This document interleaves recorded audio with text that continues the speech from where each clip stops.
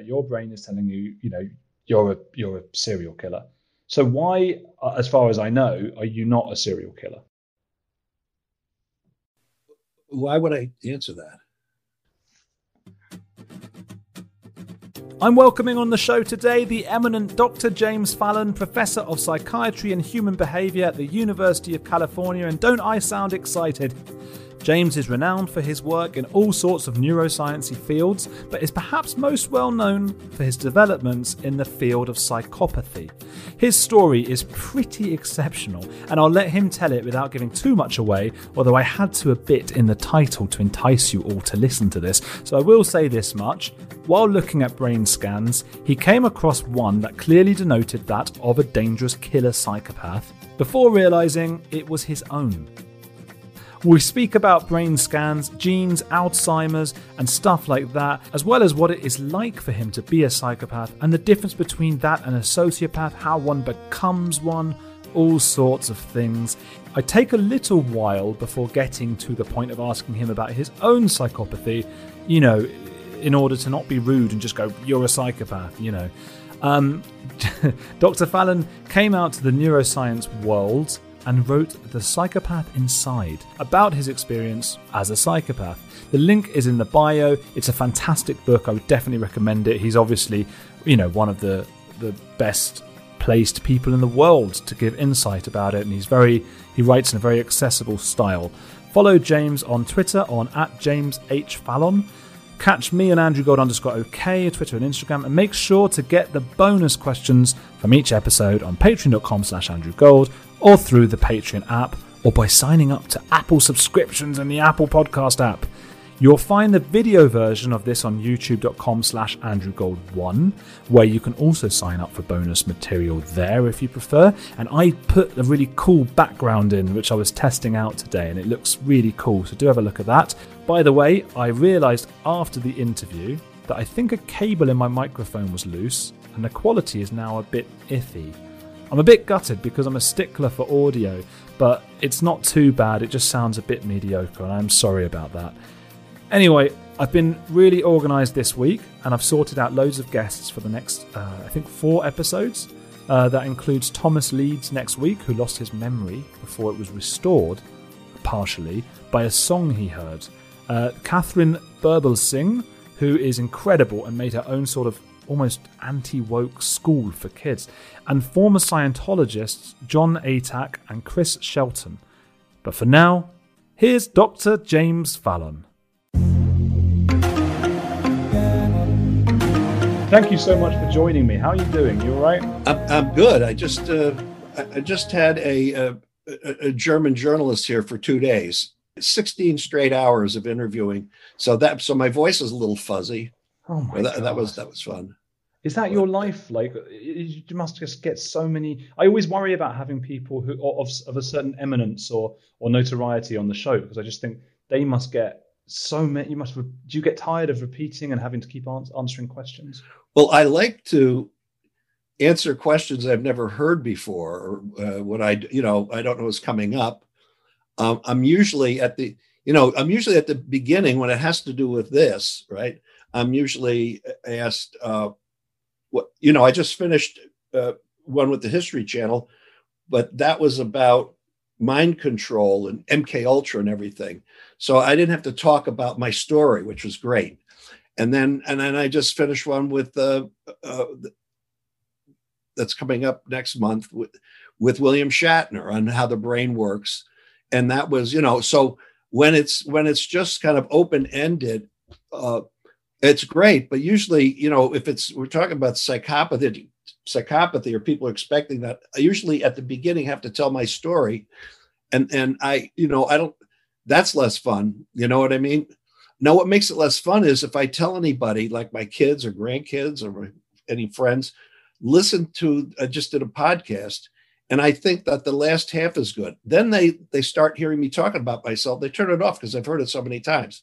So nobody ends up hearing my podcast because they get through it. It's the same old shit, Jim. Give us something new. I said, well, it's at the end. So you've just voiced the concern of every interviewer which is that thing of like, you want to ask something different, but what is there when you've done that many interviews? What really is there? And I wish I could afford you that same luxury. No, I'm just saying, I'm not trying to inhibit or, eschew anything, but it's just, that's the real answer. But, and I don't care. I mean, they've heard that, but, and it's no big deal, but I'm answering the one question you had. Yeah. No. I want an honest answer, and I often ask people that, and they say the same thing. It's interesting to me just to hear what it's like to be on the other side, and it helps me think about what questions to ask. Yeah. So you work a lot with fMRI scans. One thing I'm interested in, which I don't know if it's necessarily your field, but I'm just intrigued. I'm wondering, will we ever, or can you read somebody's mind from an fMRI scan? Will we ever be able to do that? We can read their brain activity. And then you can say, when we see these combinations of activity in different areas of the brain over time. So if you've got 12 different areas, and we know those areas connect up as part of a functional system, we call that a connectome. That connectome of all those parts, when they're acting in a certain way, that is correlated with certain thoughts and then behaviors. So what can be done is you can look at the combination of areas that are turned on and off at the same time. And keep in mind that the same area of the brain is used for 10 different functions. So it's all the combinations of these connections, or the implied connections, where you can start to evince or, start to guess what exactly is the function that goes along with it. And then you do a lot of correlative work too. You look at what lesions have been done to kind of turn it off. You look at people in different tasks, right? In functional scans like PET scans and fMRIs and SPECT scans, and even EEGs sometimes, that people are thinking about something or looking or doing something. And so you have to put these all together in a correlative way. So if the question is, can you use functional brain scans in combination with about 5 or 6 other techniques that are, in terms of space and time, coherent with that, you can start to then correlate what sort of domain of thinking that person is engaged in. Let's go on to some stuff that you have answered a million times, but just on psychopathy, what makes a psychopath? Genetics, environment, what's going on? Are you born a psychopath? No, you're not born a psychopath. What you're born with are a set of genetically determined personality traits. So if you look at, there may be up to 600, you can really put 350 different complex adaptive behaviors. For example, and as you go through development, when the baby first laughs, the baby first is fearful, those are all complex adaptive behaviors, all the way up to lovemaking and beyond. And so those will develop sequentially in an ordered way, given basically a normal development from birth onwards and even before birth. And those are basically determined by a combination of genes. So each trait is impacted by about 15 genes. It's really like 10 to 50 or 100. But you look at the main genes, each of those traits is 15 genes. And each one of the genes has at least 2 alleles, 2 forms of the gene. And one will code for the high function, and the other allele will code for the low function. So high violence or low violence, high emotional empathy, low emotional empathy. So they have a yin yang, same function, but one is like is the yin side of the function, the other is the yang side of the function. And that's a random guess of the combination of those, let's say 15 genes, which alleles combination are you inheriting from your mother and father. And that's the deck that you're dealt out, all things equal. That is, if you just are raised sort of normally, not in a special way, normally, you will basically tend to be what your genes are. And so, if you ask a parent when a kid is born, they'll tell you all sorts of things, well, I'm going to turn them into, a reflection of me.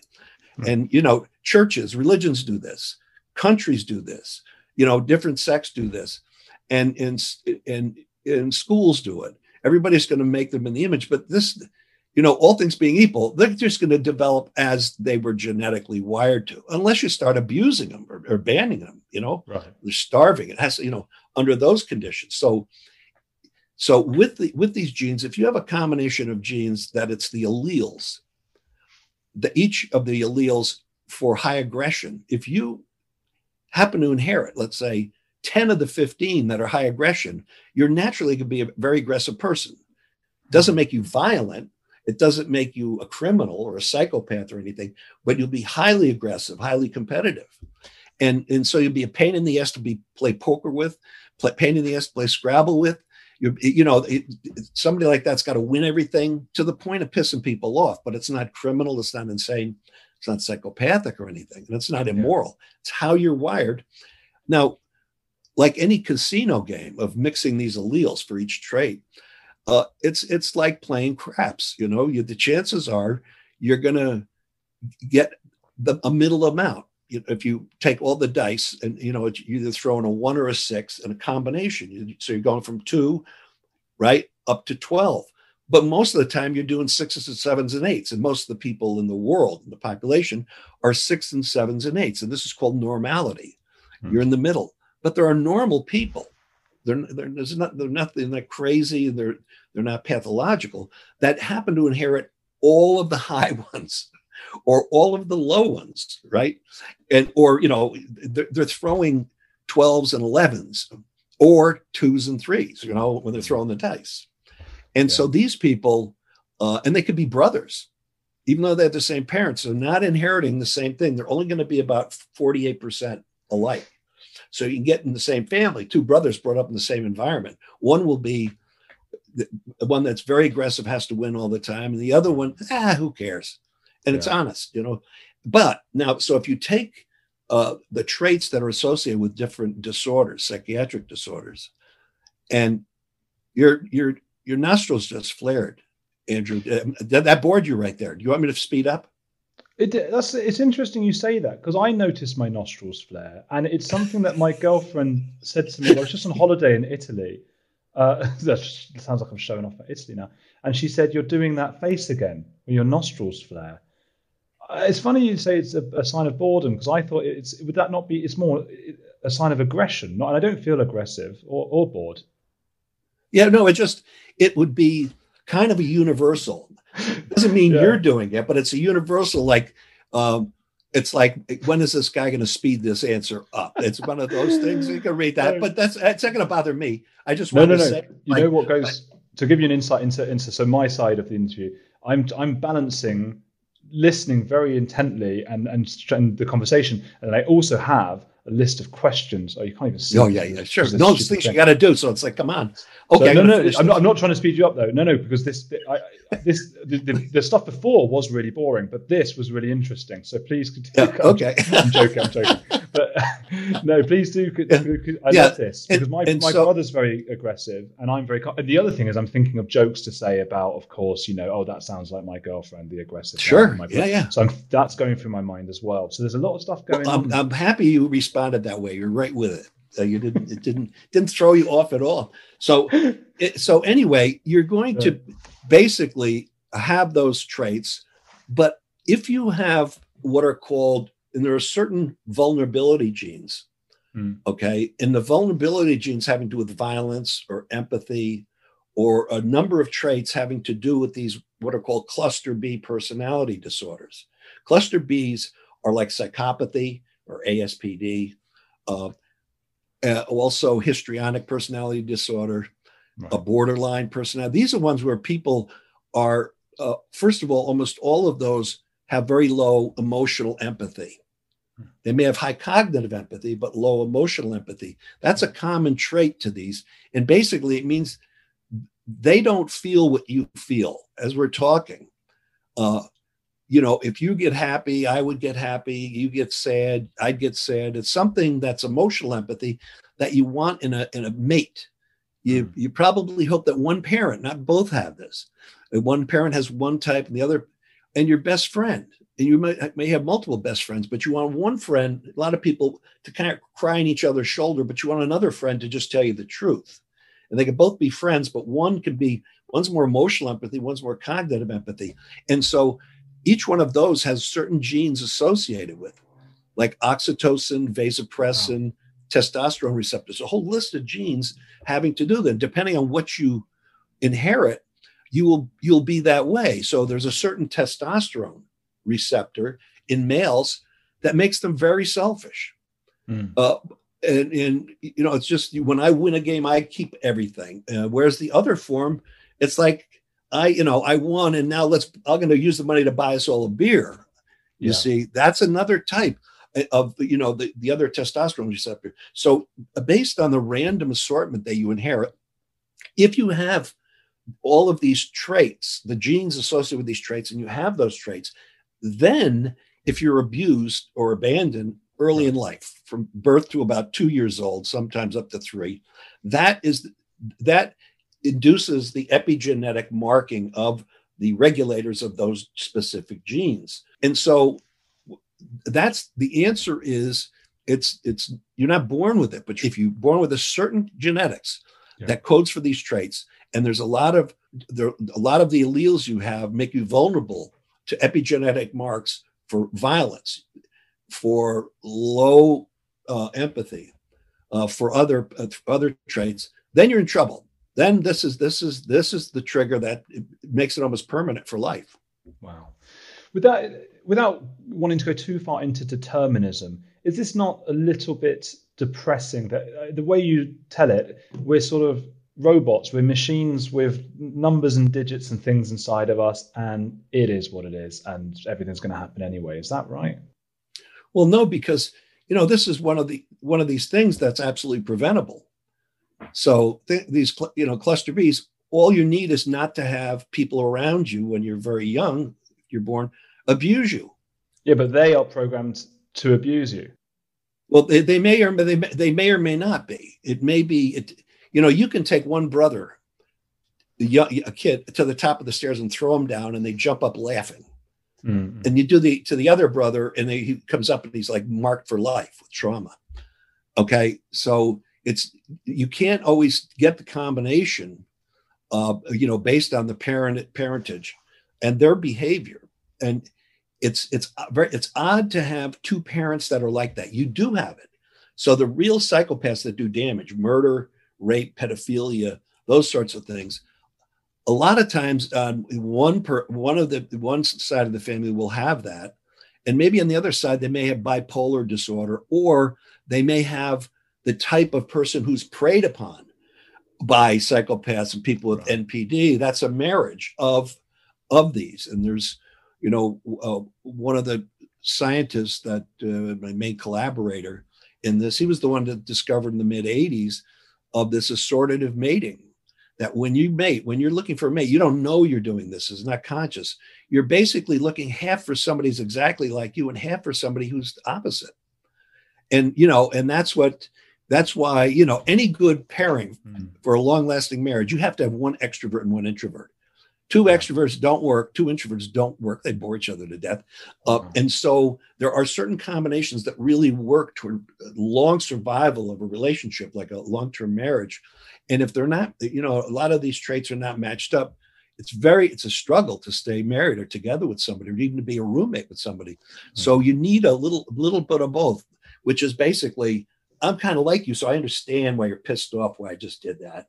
But on the other hand, I'm like this, so I need this. So there's, so it goes with mating too.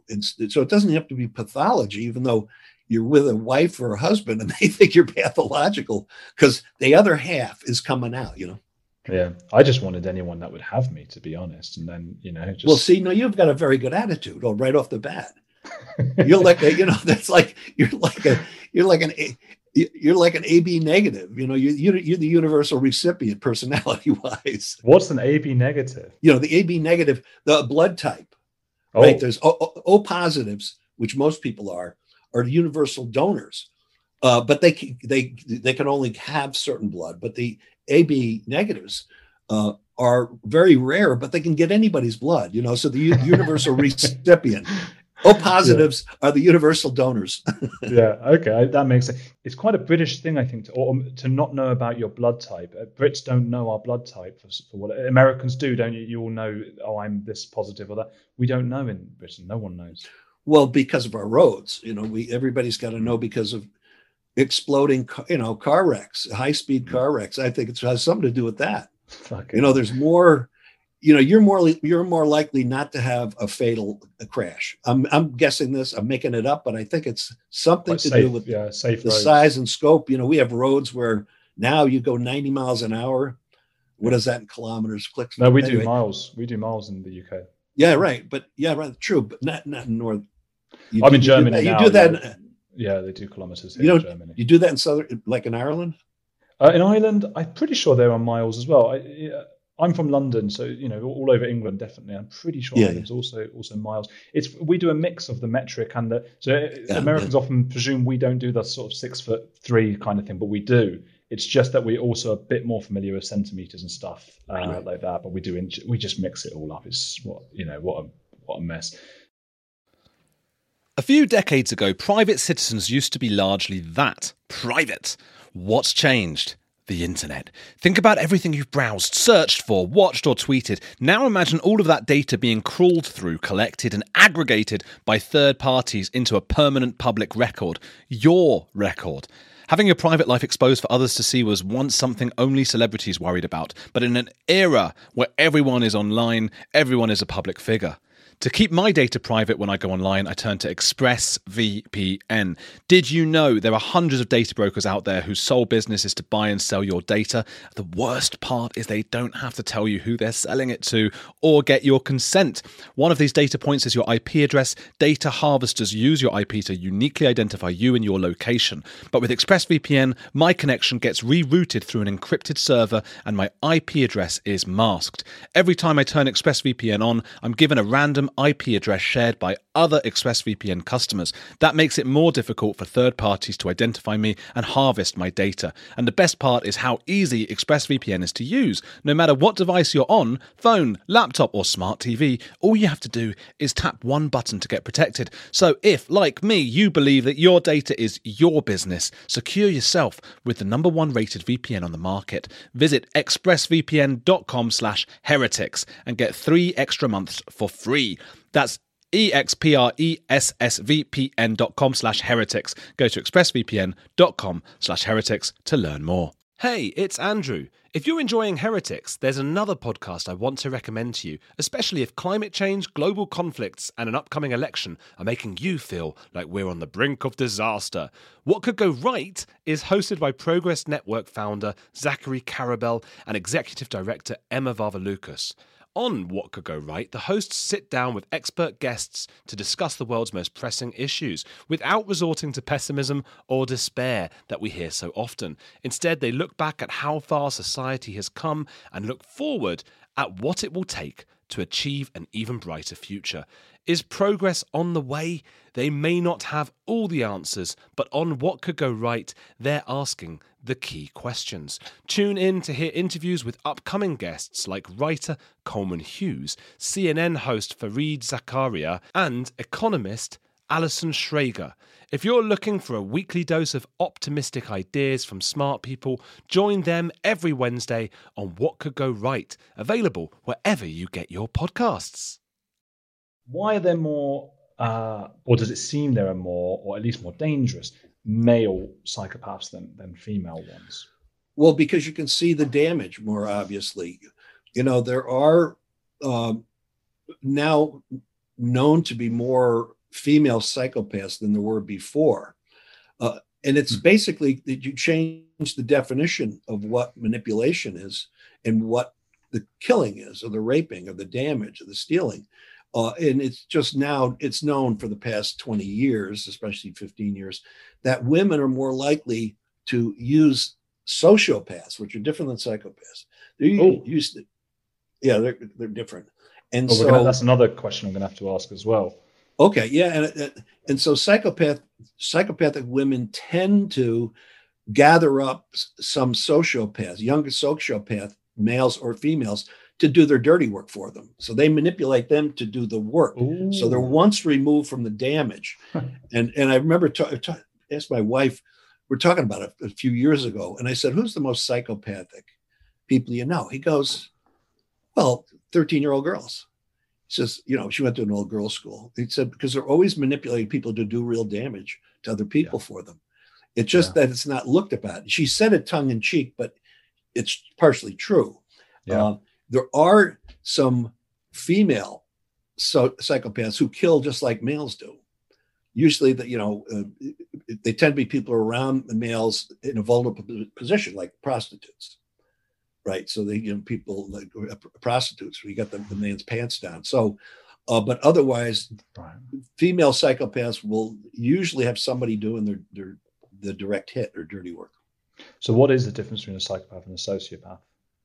Well, the difference is, the psychopath, it's a personality disorder, and sociopaths, not the same thing. I'll give you an example.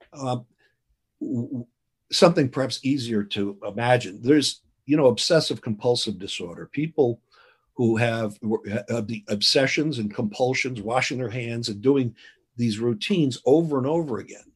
If you have regular obsessive compulsive disorder, you know that these things are crazy, but you can't stop doing them.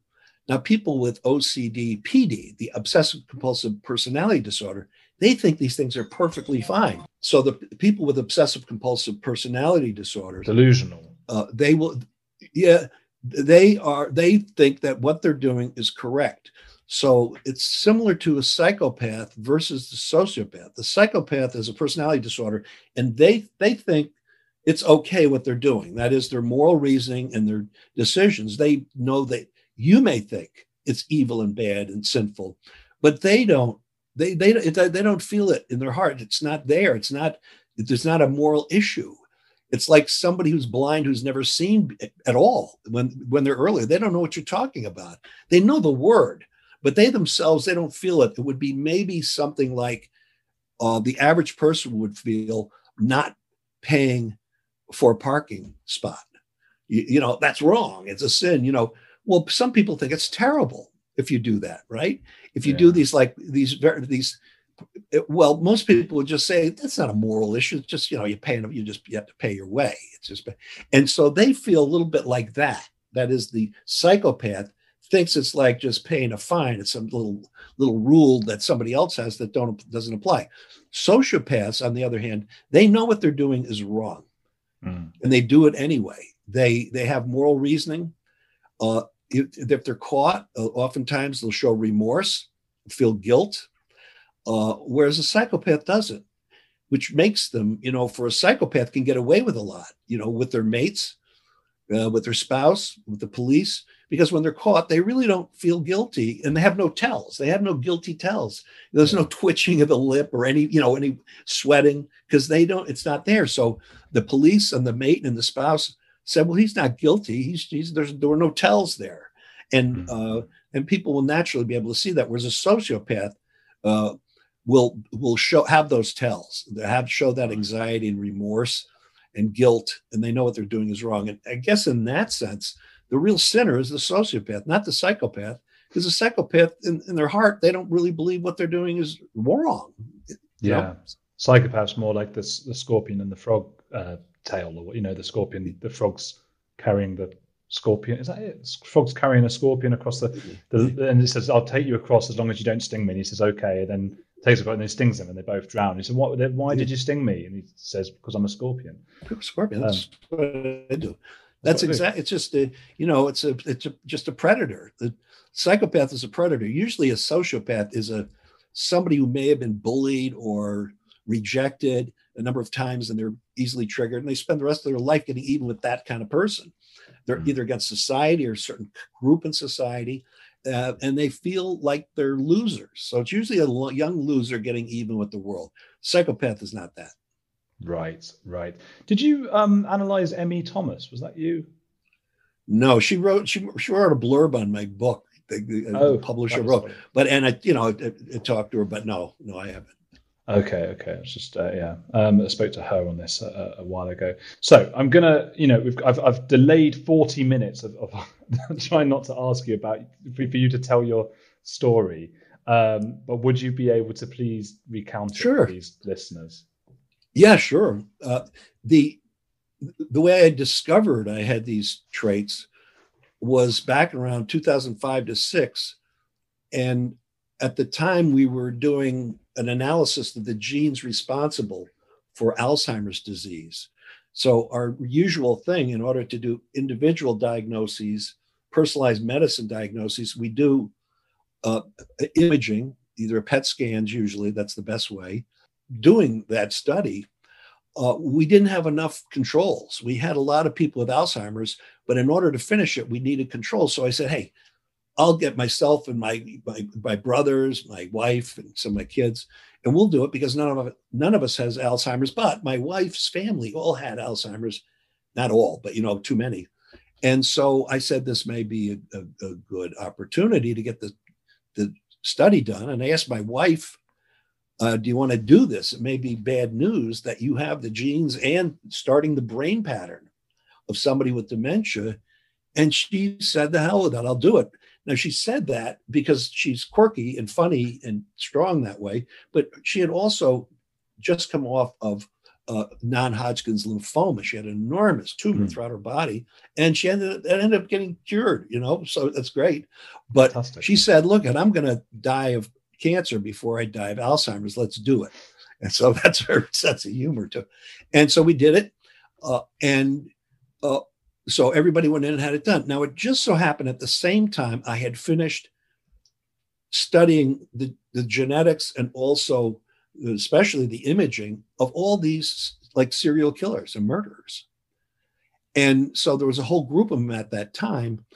And I didn't know who was who, because by that time, after doing 15 years of looking at murderers who had come in, we weren't careful enough, I think, and most groups weren't, because some of the people analyzing this stuff, you want to be blind. You don't want to know who's who. And so I made sure that I never know who was who. And so names were always covered up in any of the experiments. And so at any rate, I had just finished looking at all these new scans of these murders and had come up with a theory, sort of a temporary theory, because I saw a pattern in the brains of these certain killers. And so one group of killers were disorganized, and they had a lot of brain damage from being hit over the head with pipes and drug, so they were kind of a mixed disordered group. Then there were what turned out to be impulsive murderers, and there was like 10 in there, and I could see the scans looked different. And then there was this other group of about 20 some odd, because I had some from before, and these were largely psychopaths. And I saw the pattern in the brain, and the brain pattern in the scan showed that certain areas together were turned off. And as soon as I saw that, I knew the circuit, like what I was talking about before. There's these connections in the brain, and they form certain functional circuits. And so the particular circuit affects social behavior, but also limbic or emotional function. So it's sort of the emotional connection between people. And I saw it, I went, aha. So then I, started to give talks. I wrote a first paper on that back in 2005, 6, on that pattern. And I became interested. It's not something I had looked at before. When the technicians brought our family, including my scans in, that pile, I had looked through, because I'm interested in if any of the people in our family looks like they're getting Alzheimer's. And I went through each one. As I went through the pile, I got through 7 of them, and they all looked normal. Now, I had to go back and really analyze them in detail, but I've seen so many of these scans, thousands of scans of different people with different disorders, that I can tell quickly if there's something obvious. But it looked obvious like everybody was okay. So I was going, great. And then I got to the last scan, and I looked at it and I started laughing. I said, okay, guys, you slipped in one of the serial killers and, into my family scan. Ha ha. Very funny, and because we do screw around, you're not supposed to screw around for more than a minute, though. You know what I mean? It's like the joke. You're supposed to,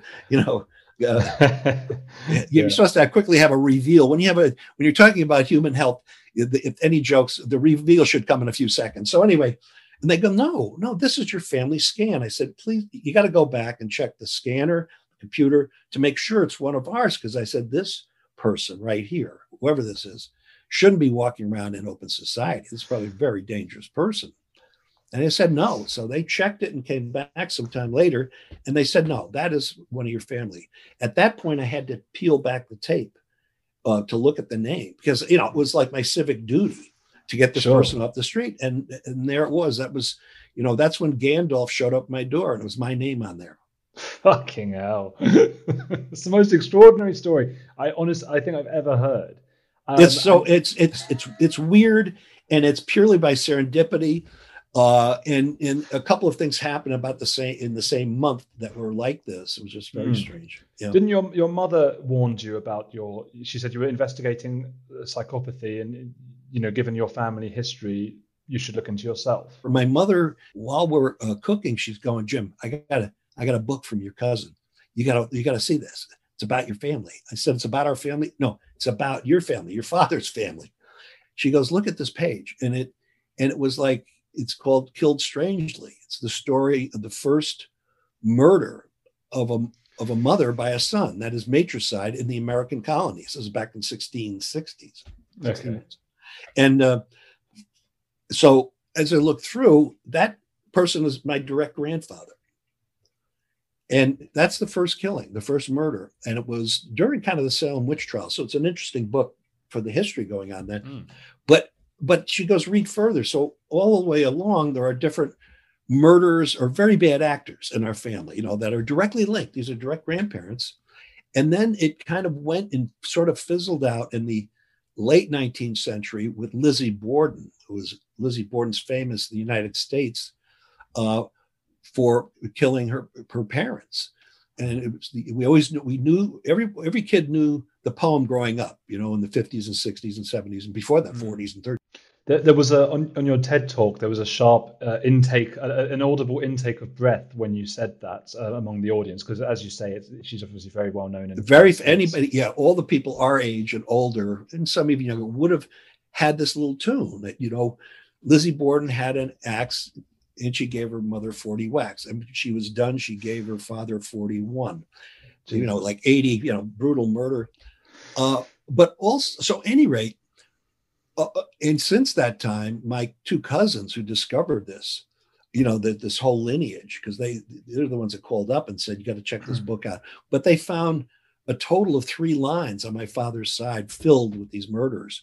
And one line with the worst ones goes back through John Lackland, King John Lackland, that whole lineage. And so it's got all the worst of the murdering English kings. Jesus. And these stories are like having, horse thief in your family, but we have 3 of those 4 lines had all these murders and people who left their family and did other bad things. And so that went from genealogy and genographics to there's a lot, probably a lot of, illegals in there that wouldn't get so diluted because they keep adding on. So at any rate, that happened about the same time. So it was right after that. I was like, what?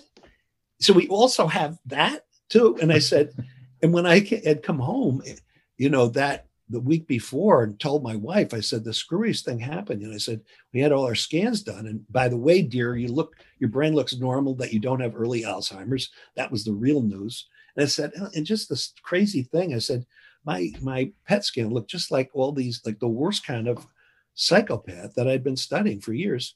And she said something curious. She said, that doesn't surprise me. And from what I've told you already, she's got a quirky sense of humor and a dry sense of humor because her background is mostly English. Of course, that is stuck. Us. That's you. Yeah. And so, whereas, the other side of the family is all Sicilians. We have kind of a wet humor. It's a party. And so, and it's very, there's a lot of kinetics involved. Okay. With her family, she's very quiet, it's very dry and pithy and right to the point. So it's great. So she had a lot of funny few words, and she saved it. After that happened, the BBC came over to do like a part of like a documentary. So they were here for a couple of days. We sat in the backyard and there was cooking, and they asked my wife, and it's the only time she agreed to do an interview. She said, "What do you think about all this? What do you think about your husband?" She goes, "Well, I'm married to two guys. So this one guy who's like a lot of fun, really good guy. He's like Andrew Gold. He's like this wonderful, smiling, got a good looking at that time, really good shape. Yeah. You're talking about the singer from the 80s or me? No, the singer from the 80s. Yeah. Okay. Yeah, do you know Lonely Boy? Do you know that one? Yes, of course. What a lonely boy. Yeah, the bastard. He's taken up the whole first page of Google. Yeah, I mean, that's kind of been a sort of an impediment to you moving forward, hasn't it? It has been, and he died. He died very young. He was like 51 or so. It was very strange to wake up and see in the newspaper Andrew Gold dies, but it wasn't me. Well, I have a side note on that after I just finished this. So she said, so I'm married to this guy who's this smiling, wonderful, funny, really good guy. Everybody thinks is the greatest guy in the world. And she said, there's this other guy you don't know who is very dark that I don't like at all. And she said that. It was strong for her. And then she said, that's the last interview I'm ever doing. And so, but anyway, that was her sort of, denouement of this whole thing. It's like, I know who you are, and so I'm not going to talk to anybody else. But Andrew Gold from the 80s, dying at 51, I was approached by Gene Simmons, Gene Simmons, the lead singer of Kiss. And I know by his son, and I did an interview with him for Vice and for Huffington Post. And so we became friends. And then I met, Gene. And then when Gene just finished a book a year and a half ago, called 27. It's the myth of 27, which is, that's when rock stars die. Yeah. And I said, first of all, Gene, so he wanted me to write the last chapter of this book that he put out on the, rockers who die at 27. I said, Gene, most of these rockers die in their 50s. It's not. Yeah. It just so happens when you and I were growing up, Janis Joplin, and they all died at 27, but it says that's really not when people die. Amy Winehouse, Kurt Cobain. Yeah. There's Jeff Buckley. Jeff Buckley? No. His dad was famous and died early as well, but another Buckley, I can't remember his name. Okay. Yeah. So there are a lot, but really the most are in their mid 50s. Sure. We're 57. But anyway, and so that particular chapter was like written for people like millennials and Zs who want to know about brain development and when they're susceptible to addiction, when they're susceptible to PTSD in war, at what age. And it was, my pleading for never allowing anybody to 25 or under to be in the infantry, to be in a war. Because that's, and based on, brain development and when you're vulnerable. And so explain it in that. I think it's the best I've ever explained it, the shortest. These problems, both for depression and addiction, but also psychopathy, was in it's the last chapter in the book with Gene, 27. But anyway, yeah. So that's I answered a bunch of questions that you didn't ask. No, but that's how I like it. Often I ask too many questions and they don't answer enough of them. But so you don't have that long left, do you? You've got to go in nearly 20 minutes, right? Well, I've got a meeting at 12 with my company, but is 30 minutes okay? Yeah, that's good. Good. Okay. Good. I've got more time. So why you've got this brain, right? You've got a brain. Your brain is this, we've talked about genes and everything like that. Your brain is telling you, you're a serial killer.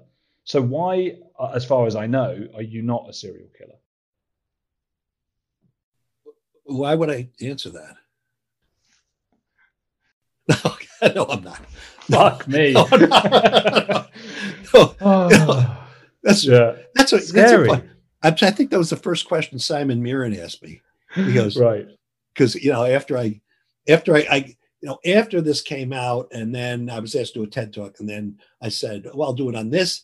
And then after it was put up, about 5 months after the talk, I didn't know at the time it was going to be up at all. And then Simon Mirren saw it immediately. And that was one of the first questions. He goes, I think I know what the whole TED Talk is about. He says, you're not talking about you.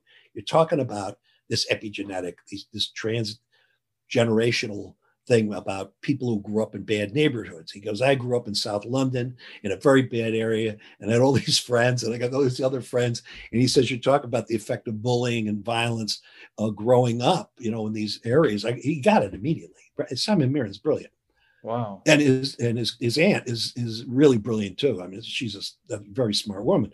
But in talking with him, I think one of the second or third questions, he goes, you're talking about serial killers, right? He says, well, I was showrunner and writer for Criminal Minds. He was the guy, and he and another person.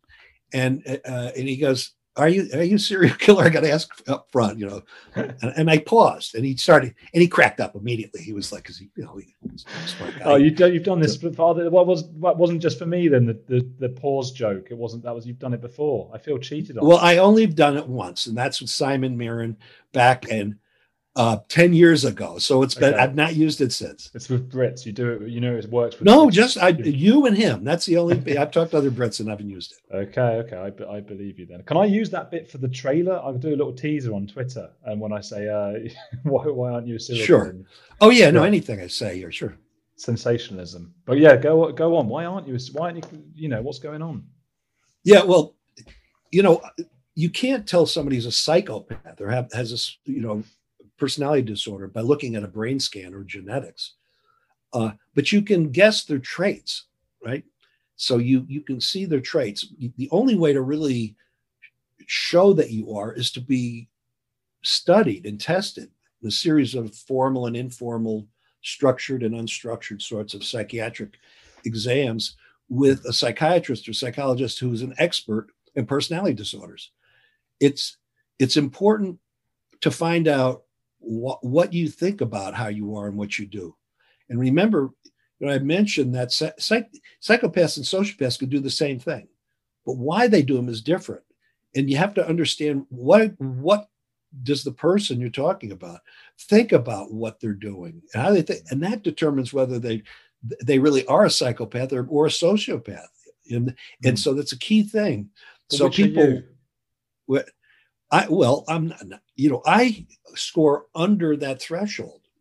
And so the threshold would be a 28 to 30 points on the Robert Hare, test, or the equivalent on the PPI, the Psychopathic Personality Inventory, which is used more for normal people finding their traits, or the Levinson test.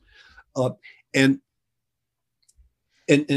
I'm about a 25, so I'm not a categorical clinical psychopath. I'm just missed it, right? Okay. Because I don't have some traits that are the more pernicious sort of this. Some of the Hare ones are not. It feels a bit odd to me, and not that I have any.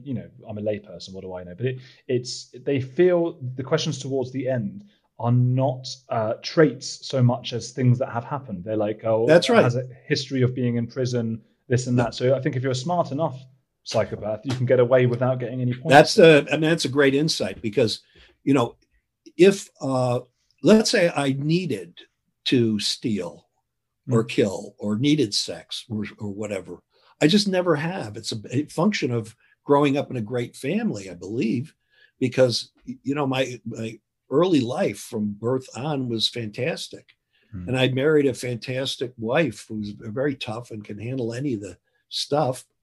And have been surrounded by wonderful people, and therefore I don't think I've ever had a need to even go over the line, and so I haven't gone over the line, and I haven't been put in prison, but I've done a lot of mischievous things, that gets people in trouble.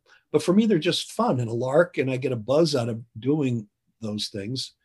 And anytime we've been caught, the police, in talking to me, will just say, he's not guilty. This guy's just along for a good ride. When have you been caught by police? Because I saw you talk about this before, and I thought you're an esteemed professor.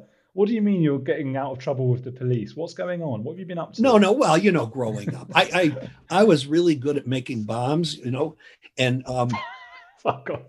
but this is, growing up, when you're 10 and interested in, I can make bombs. I knew kind of the chemistry to use, and I loved the big boom. And at that time, growing up at that time, in 1960, people just assumed you were interested in chemical engineering, which was true. And so the same acts now that I was doing then, we'd do things like we'd steal a car, but we always returned the car filled with gas. We always returned the car kind of shined up. So it was, so anything we did that I did like that, I always brought things back intact and a little better. So even though the act itself was illegal, right? It never stuck. I always made sure to make it right and make it better even. Why did you make it right? Why? Well, it seemed like the just thing to do, because I never took anything and kept it. I've never stolen anything, kept it, but I've done it for a lark. I was a thrill seeker. And, that thrill seeking behavior to me is what it was about. There's no psychopathy. I never thought of it that way. I always thought of it as I do things, I push things that people normally wouldn't do. And I bring them along for the ride. And it's usually they have a lot of fun, but they'll always say, I've never done this stuff before. I wouldn't have done it, but I talk them into doing it, and they always have a good time. Nobody ends up getting hurt, even though it's scary, right? And I've done this with, my brother and brothers and some of my best friends, and my brother-in-law. He used to, my brother-in-law went to West Point, and he ran a whole area on the border of Vietnam, Laos, Cambodia, right in that edge, right in the key triangle where the Ho Chi Minh Trail was. And he would lead groups of Montagnards in there, like Colonel Kurtz, to take the Ho Chi Minh Trail, really, radical stuff. But he would always go on trips with me, because he says all the most dangerous times was with you. We're on the edge of a mountain ready to flip over, in the truck, or we're ready to freeze to death, or we're going to get in trouble with a bunch of people. And he liked that, because he liked the taste of danger. But I knew, I would research things, so I knew how far to push it. When I took my kids water skiing with the sharks, and me too, I knew the type of shark, and the chances were very low. When I took my son trout fishing in Mount Kenya up in the mountains, I knew, and we walked in there, it said caution, lions. And I knew beforehand the number of lions and how aggressive they were. So I don't do things, it's not like I go in blindly and do things that are completely irresponsible. I know the odds of getting hurt, and I don't want anybody to get killed, but I want everybody to have a very, very intense time, including myself. So, okay. So that's the risk side of sort of the fringes of psychopathy. And I think a lot of the other part that people think about a lot is the lack of, or the perceived lack of, empathy. Do you feel bad for people when bad things happen to people? Apparently not enough. And I never thought of this myself, but as after a couple of psychiatrists, because I've been around psychiatrists forever and psychologists, even growing up, that when I finally asked them to tell me what they really thought of me, they went through a list. They each had a list of He said, well, these things you do are psychopathic. And I said, no, this is for fun. He goes, no, this is psychopathic, and it shows a disregard for people's health. And I go, no, I do it too. He said, and then would say, it doesn't matter. This is a disregard. And then, somebody like my, people in my family would say, you're great to be around, but you're not there. That is, you're not there emotionally. You're not connected emotionally with me. And that happened a bunch of times.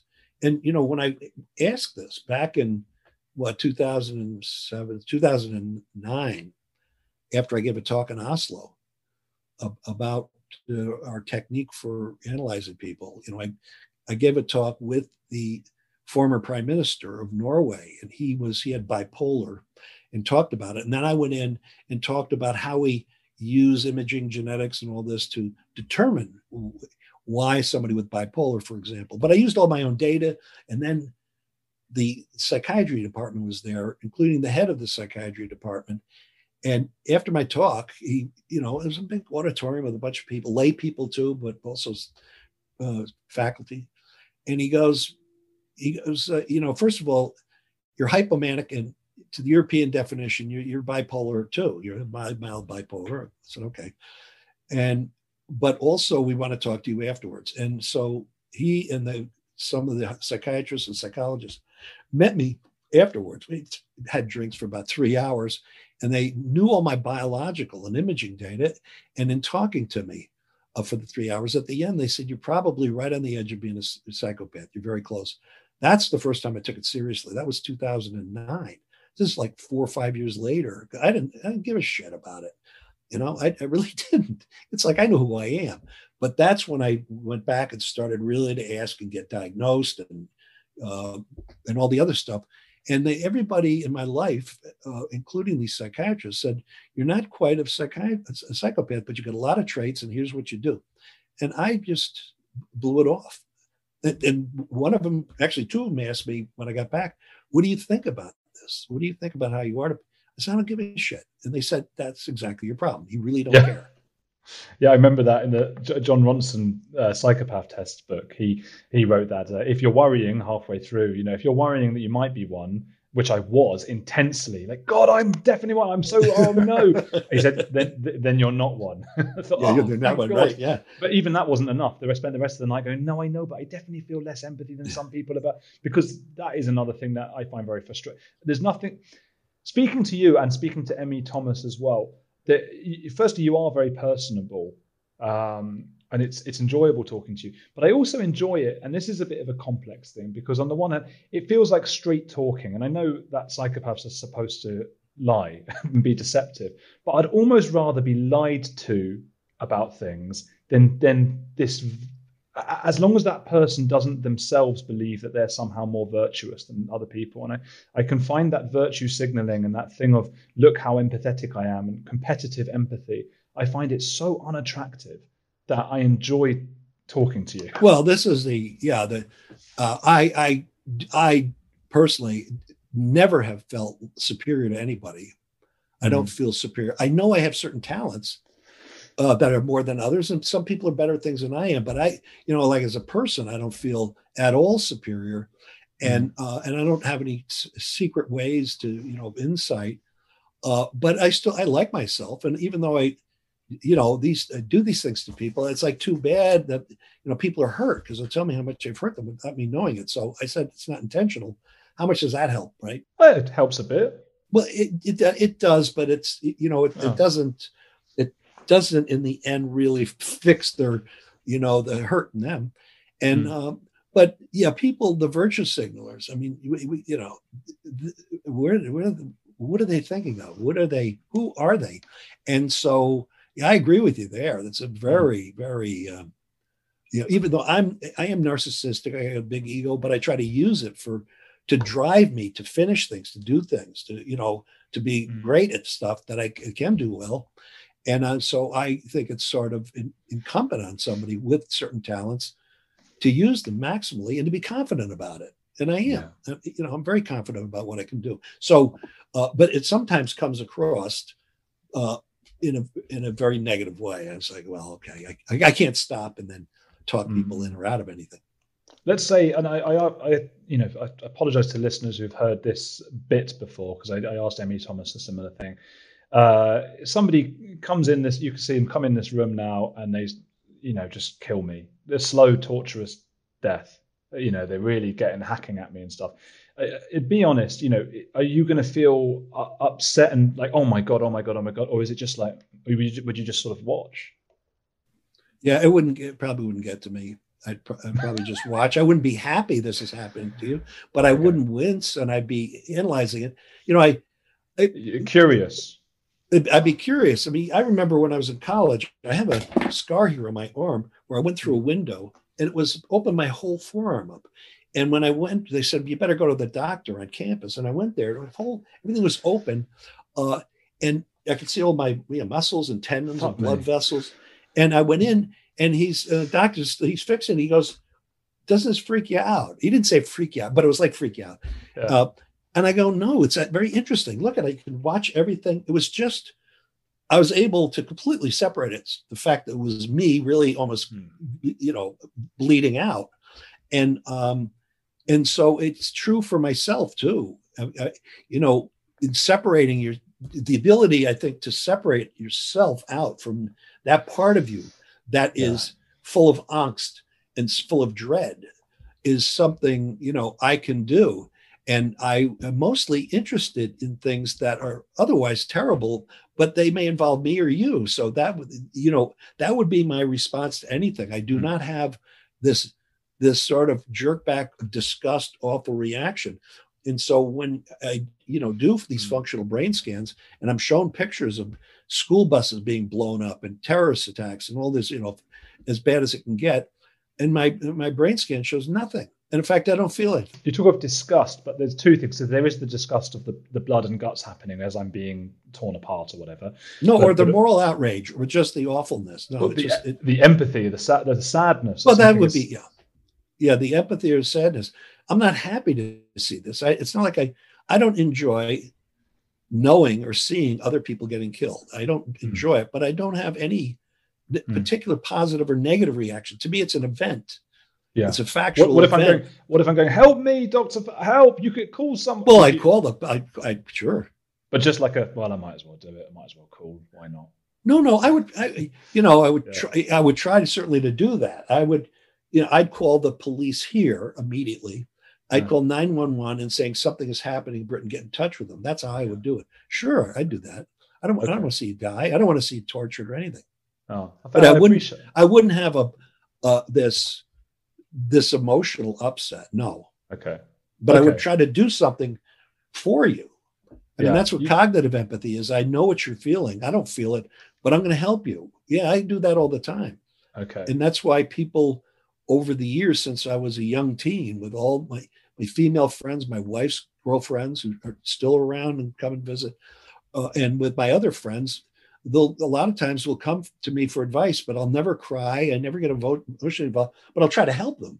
I'll try to give them the best advice I can without, being affected by the emotions like other people do. So having cognitive empathy, which is one of the, not just having that, no emotional empathy, is the trait of people with these personality disorders like psychopathy and narcissism.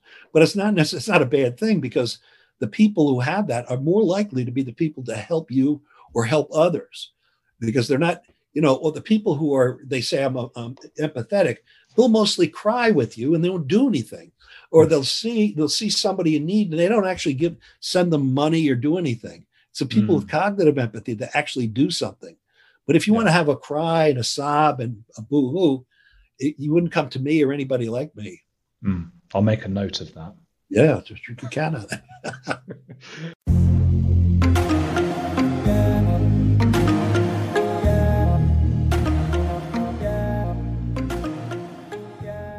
Thank you, Dr. Fallon, for coming on the show. It was a real pleasure and really a lot of fun. Do get his book, The Psychopath Inside. The link is in my show notes. And catch our Patreon bonus chat. It's a really good one about communism and beer and orgasms on patreon.com/Andrew Gold, the Patreon app, or by subscribing in Apple Podcasts or on YouTube. Join my YouTube channel. So there's a million different ways now. It's all there. I've got 13 of you now on the Apple Podcast. It only started a couple of weeks ago, although I'm not given the information as to who you are, unfortunately, so I can't shout you out or anything or say thanks. But do get in touch if you're one of them and you'd like a shout out, or if you just want to say hi. And just know that I am so grateful for your support. Thanks eternally to my new patrons on Patreon.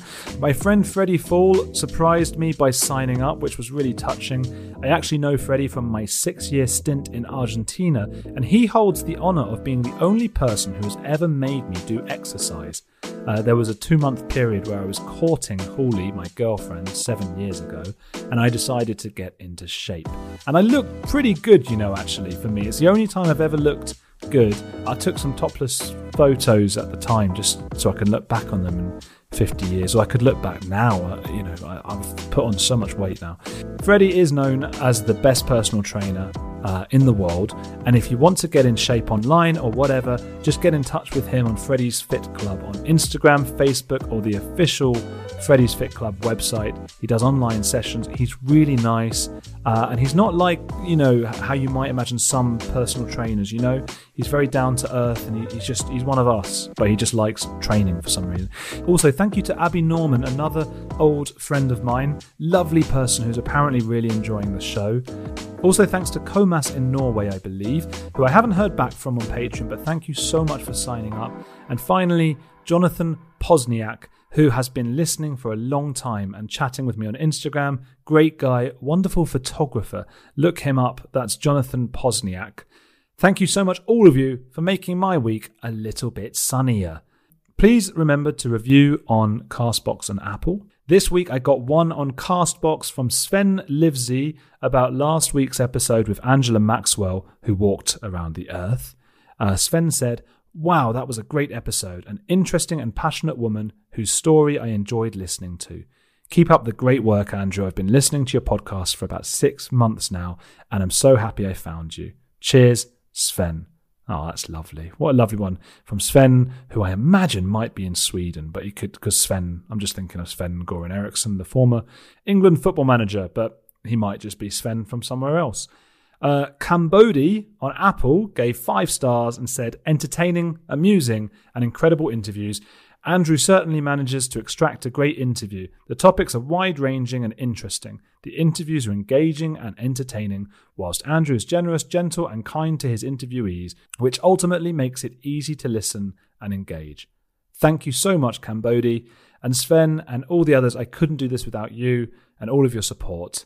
And I got this one as well on Castbox from David Searle, who said, "Shite podcast. This is not political, then proceed to talk about politics the whole fucking episode, idiots."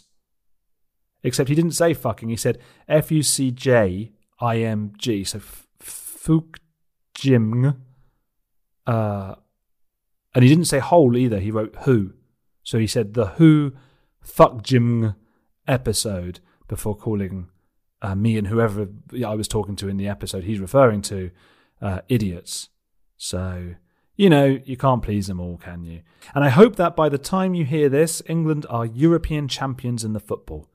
It's coming home.